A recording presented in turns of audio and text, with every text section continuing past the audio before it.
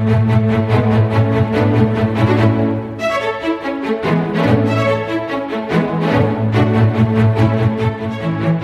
and welcome to British History, Royals, Rebels, and Romantics. I'm Carol Ann Lloyd. You can find me at carolannlloyd.com or at ShakeUpHistory on Instagram, Twitter, and Facebook. Please follow me so we can explore history together. I'm delighted you're joining me for our January 2021 podcast series, Your Questions Answered. As I've heard wonderful questions from so many of you, I thought it would be great to have some time to discuss them. And keep those questions coming. What we don't get to in January, we'll address later in the year. Thank you so much for starting your year by joining me in a journey back in time. We'll continue to shake up history, to explore lesser-known facts and figures, and to look at the people who don't always make the history books. Mostly, we'll continue to see how history shows us what's possible. After all, the stories of the past inform the present and inspire the future. And now, let's jump into your questions.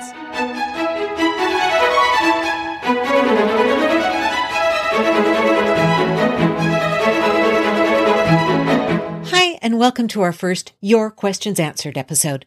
Today we'll be looking at your questions regarding queens and consorts. Recently, I posted a trivia question on Facebook. Who was crowned in the 7 Tudor coronations? This raised a host of questions about Tudor queens and consorts, so I thought it would be a good time to jump right into that queen versus queen consort question. And we'll also take a look at those Tudor coronations. A regnant queen is a woman who inherits and reigns in her own right. Her Majesty Queen Elizabeth II inherited the throne from her father, King George VI. She is the reigning monarch. Her claim to the throne is her own, not based on marriage to a king. If Prince Philip dies before Her Majesty, she will remain the queen. When she dies, she will be succeeded by her heir, Prince Charles.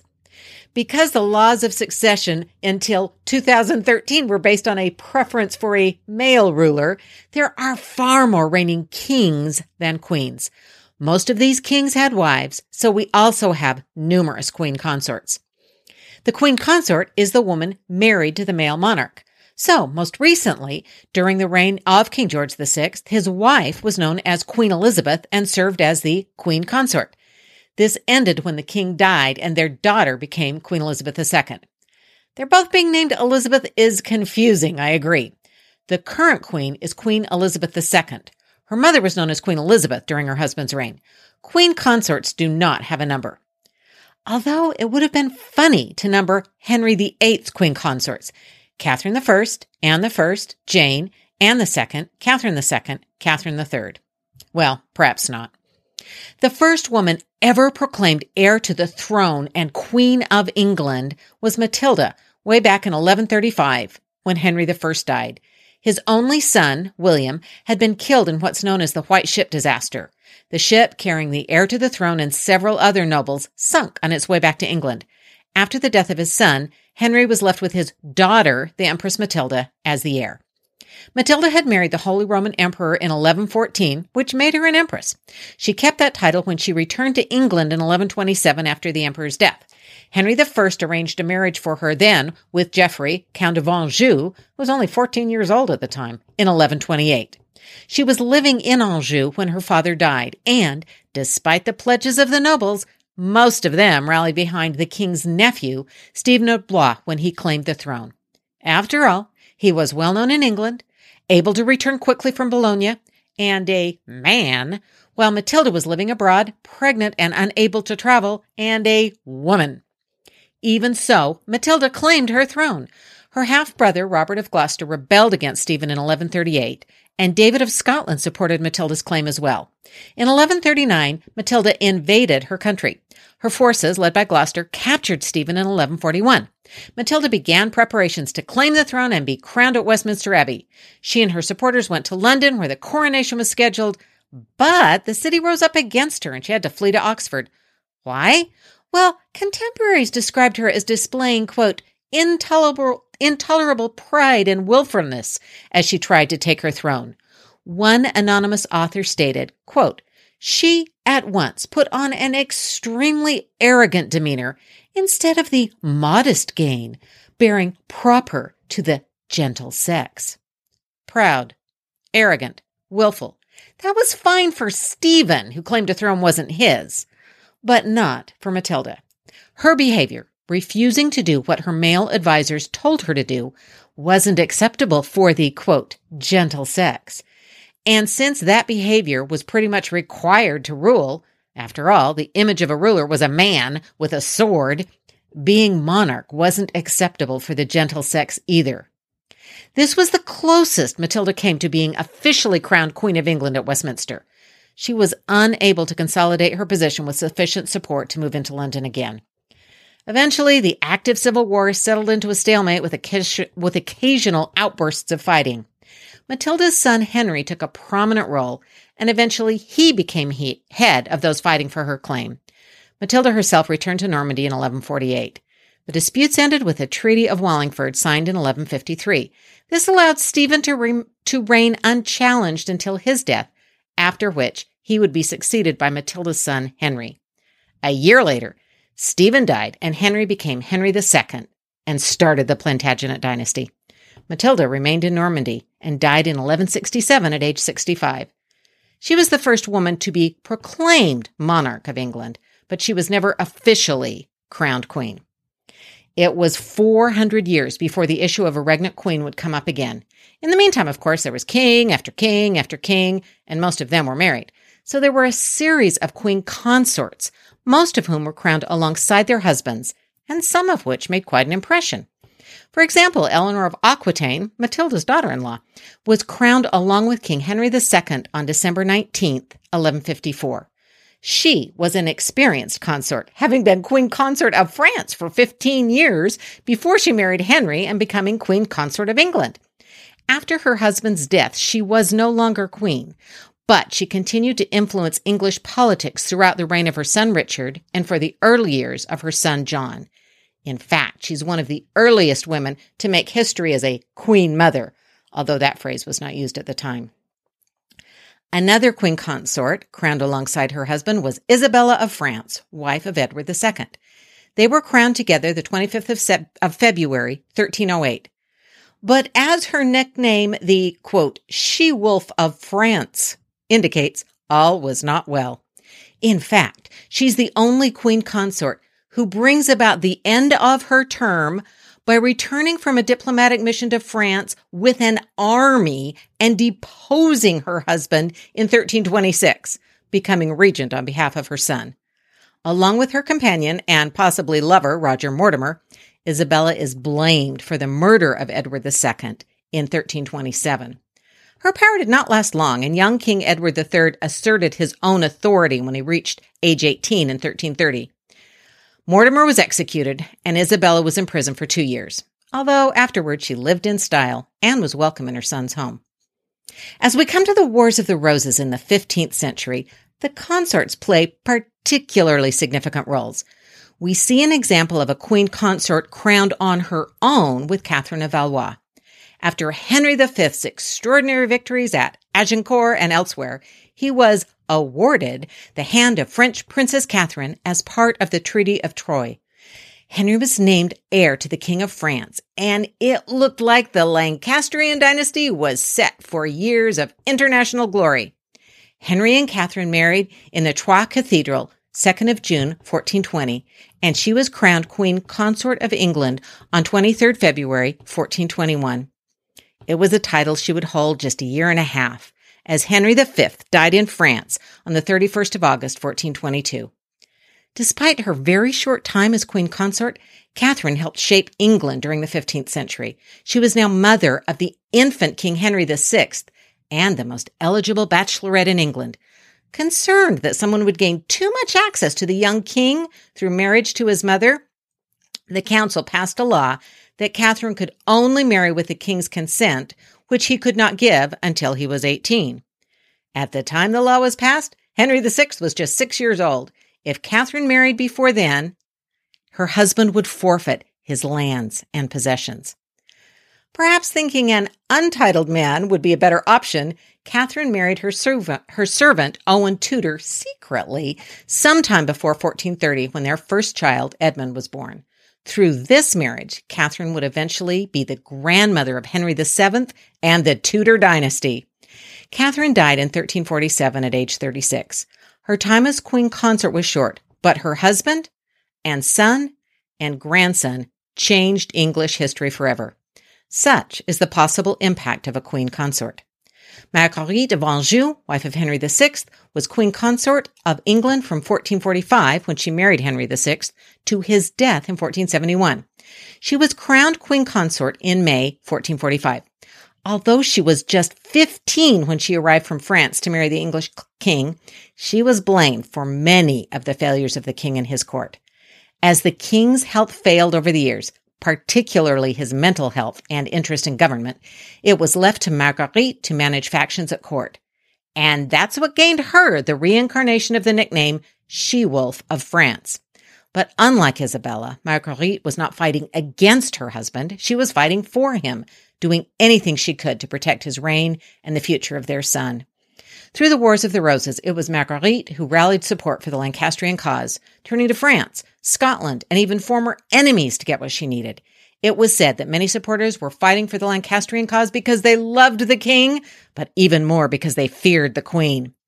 After Edward IV's initial victory, Marguerite escaped. Eventually, she reemerged with new armies and managed to briefly restore her husband to the throne. Only after her son was killed in battle and her husband mysteriously died in the Tower of London was Marguerite truly defeated. No longer queen consort after the death of Henry VI in 1471, she remained in England in the custody of her former lady-in-waiting until she was ransomed by Louis XI in 1475. She lived in poverty in France until her death in 1482. And speaking of Edward IV, his own queen consort was a bit controversial as well. Elizabeth Woodville was the widow of Sir John Grey, who died fighting for Henry VI. According to legend, the young, beautiful widow and mother pleaded with the new King Edward IV to show mercy to her husband's family so she could support her children. The king, riding by and seeing her under a tree or meeting her at court, there are different versions, immediately fell in love and tried to make her his mistress. She said no, so he married her. Another legend, put forward by her detractors, claims her mother, Jacquetta of Luxembourg, was a witch who put a spell on the king and trapped him into marrying Elizabeth. Whatever the details, the king and Elizabeth were secretly married in September 1464, while Edward's ministers continued to negotiate for a foreign royal marriage. When Edward announced he was already married, the Earl of Warwick in particular felt humiliated because the king had proceeded without his knowledge. The relationship between Warwick and Elizabeth Woodville was not off to a good start. It would not get any better. Elizabeth Woodville was crowned queen consort the 26th of May, 1465. Meanwhile, Warwick realized this was the beginning of Edward IV moving away from his strongest supporter and making his own decisions. Warwick had become accustomed to mentoring and managing the young king, and he realized he was losing power. Eventually, Warwick convinced the king's brother George to join him in rebelling against Edward and joining forces with Henry VI. Richard, Duke of Gloucester, stayed loyal to Edward and fought by his side right up until Edward died in 1483. And then Richard's loyalty changed. When Edward died in April, Elizabeth Woodville ceased to be queen consort, but with the accession of her son, she would be a powerful queen mother. Or not. It turned out Richard's support of his brother did not carry over to Edward's son becoming king, especially with Elizabeth Woodville at the king's side. Richard moved quickly, arresting Elizabeth's family members, canceling Edward V's coronation, and installing the young king in the Tower. Elizabeth responded by publicly going into sanctuary at Westminster, signaling her distrust of Richard. Richard used the Archbishop of Canterbury to convince Elizabeth to release her other son, who joined Edward V in the Tower. In June, just 2 months after the death of Edward IV, a sermon was preached that claimed Edward's marriage was invalid and his children illegitimate. Also illegitimate was George, Duke of Clarence's son, and that meant the heir to the throne was Richard himself. Elizabeth, now officially not the Queen Dowager, but simply Lady Grey, continued to influence politics. When Richard was crowned King Richard III on July 6th, Elizabeth remained in sanctuary. While there, it's thought she negotiated with Margaret Beaufort secretly to bring about Henry Tudor marrying Elizabeth of York and claiming the throne. 4 years after she lost her title as queen consort and her expected role as the young Edward V's mother and advisor, Elizabeth saw her daughter crowned queen consort as wife of Henry VII. Of course, she may or may not also have known what really happened in one of the greatest mysteries in English history. What happened to the princes, who were actually a king and a prince, in the Tower? And now we arrive at the question I mentioned at the beginning. Who were the people crowned in the 7 Tudor coronations? It turns out that queens and queen consorts make up a significant number. The first Tudor coronation was Henry VII, who was crowned in October 1485, after he defeated Richard III at the Battle of Bosworth. He married Elizabeth of York the following January. She was crowned queen consort the 25th of November, 1487, after their young son turned a year old. Elizabeth of York provided invaluable support to Henry VII's new dynasty.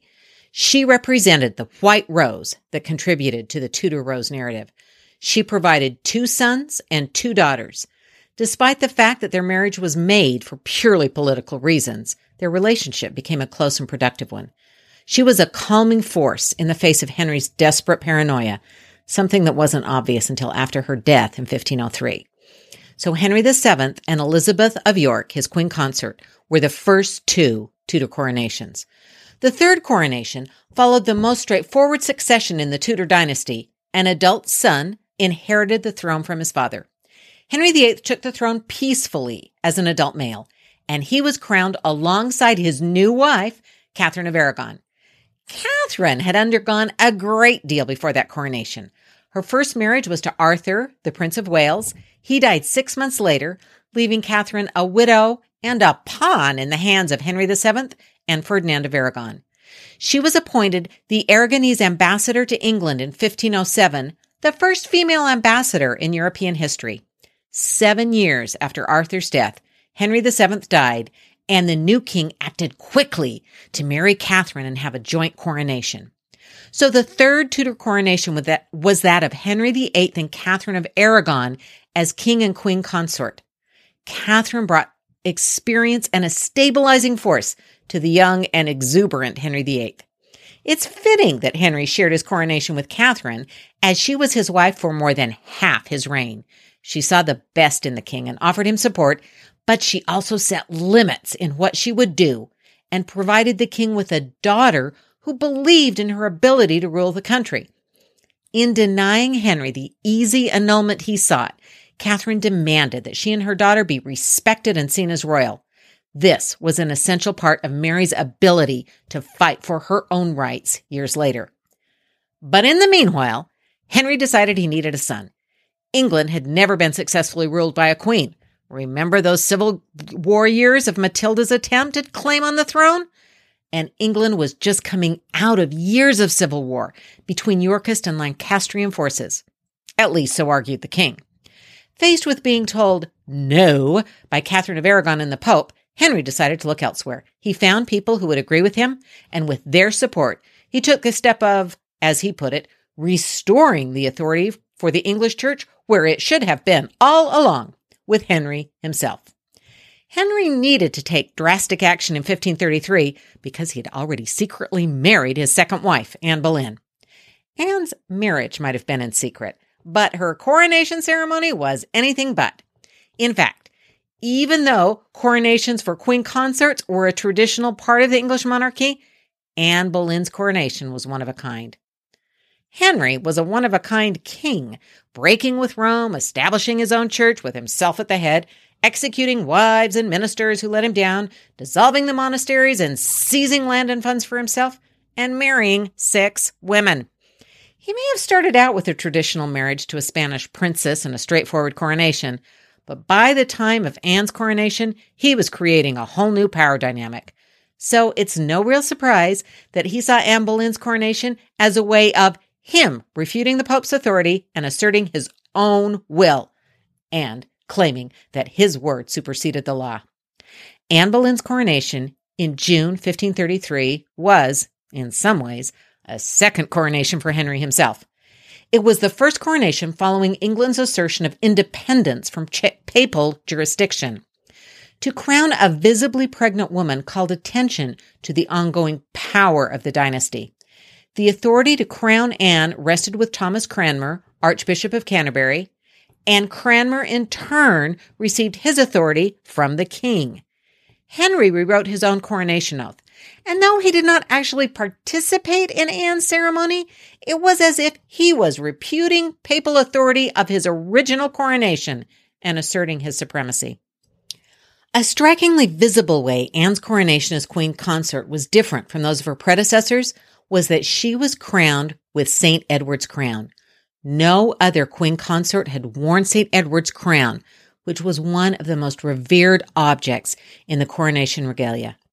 The contemporary description specifically states that, quote, the archbishop set the crown of St. Edward on her head. To use St. Edward's crown creates the impression that this is a monarch's coronation. It's a bit surprising, as it could have been taken to indicate that Anne's authority was equal to Henry's.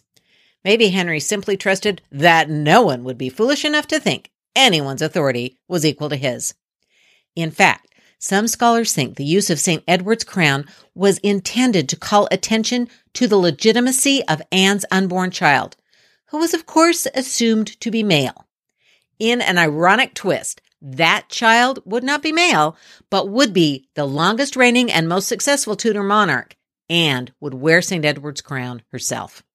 So, as the fourth Tudor coronation, Anne Boleyn's shook up expectations. Not only was she very unpopular with the people, the celebrations surrounding her coronation went on for 4 days, with Anne represented as a type of Virgin Mary.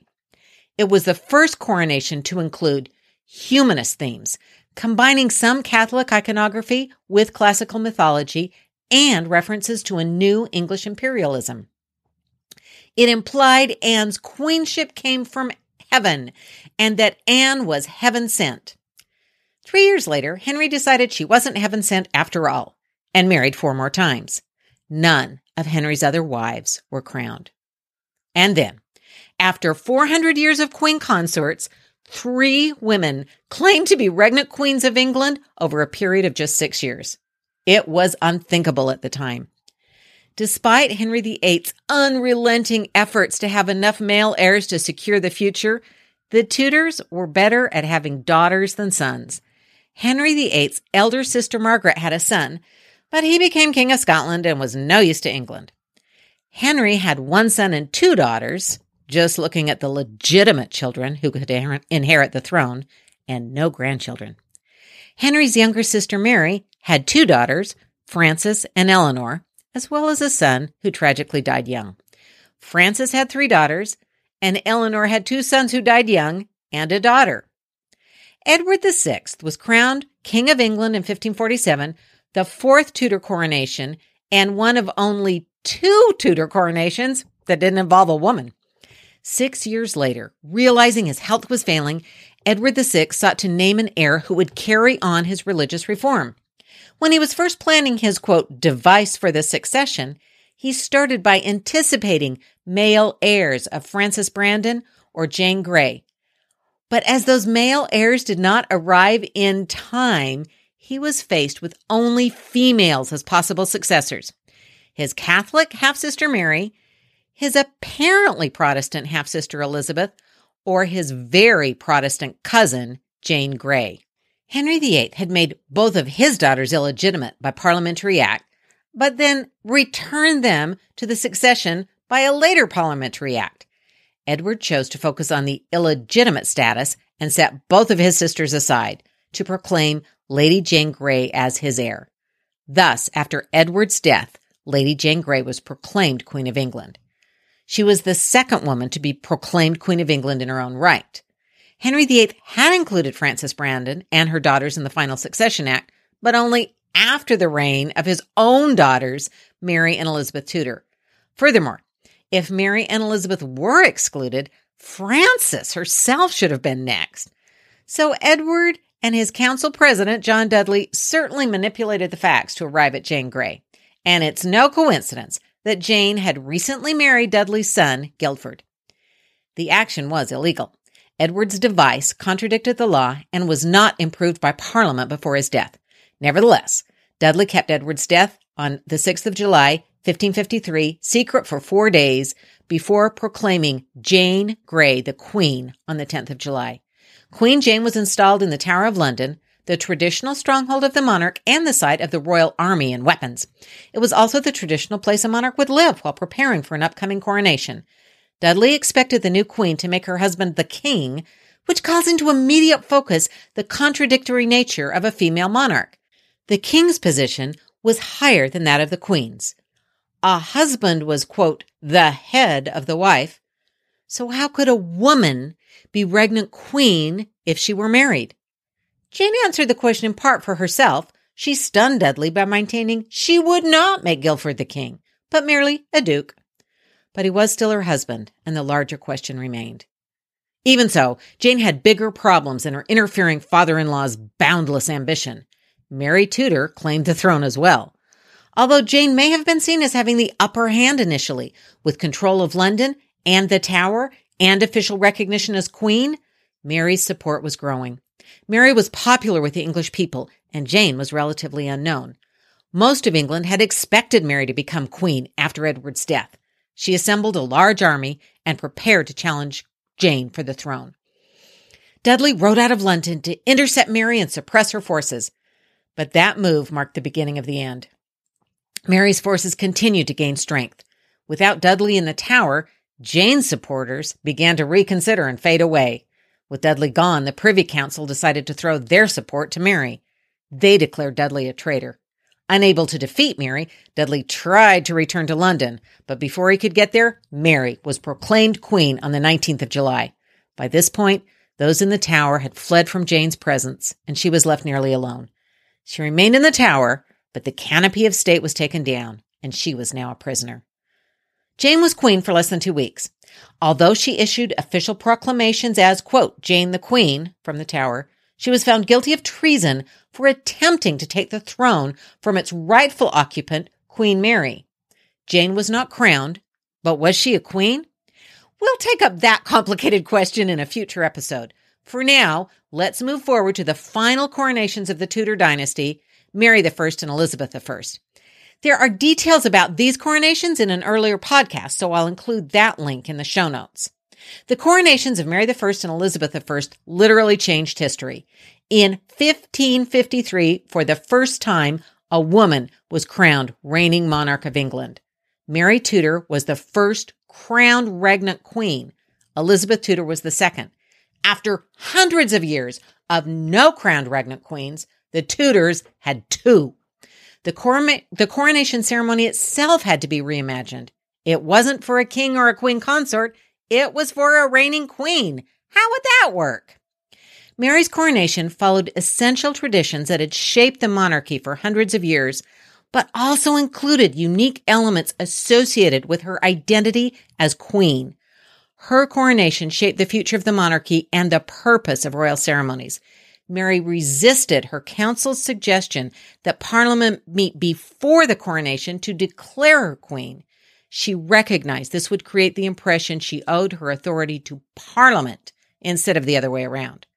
By resisting the advice of her council, Mary demonstrated her independence and authority over the first major event of her reign, her coronation.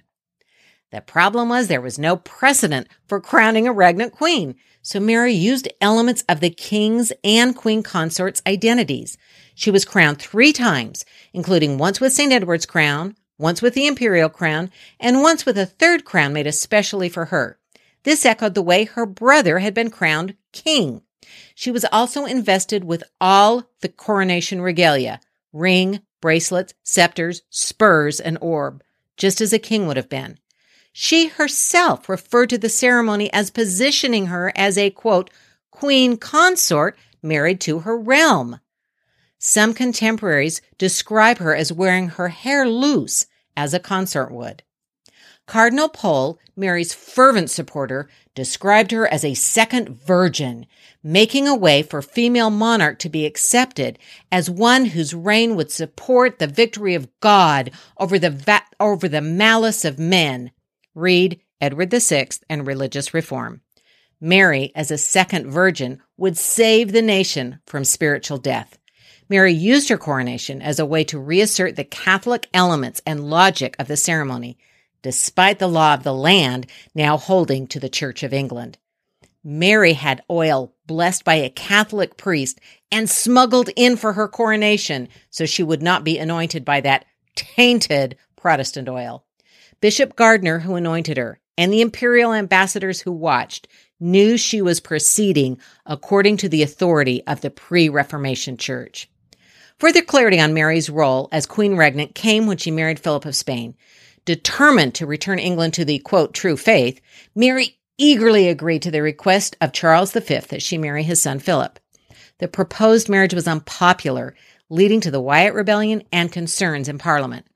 Eventually, Parliament agreed to the marriage on certain conditions: that Philip be recognized as king only during Mary's lifetime, that he had no more power than a consort, although the gender roles were reversed, that Mary hold primary authority for governing her realm, that Mary and any children they had would not leave England, that members of the Spanish court could not gain prominent positions in England, and specifically that Philip would not claim the crown for himself if he outlived Mary. Mary's Act for Regal Power, passed by Parliament in 1554, stated unequivocally that a reigning queen held her power as, quote, fully, wholly, and absolutely, end quote, as her male predecessors. This established that crown authority was not dependent on gender. That would, of course, be extremely important in the next reign. Despite Mary's desire to provide Philip with a son and heir, she died without having children.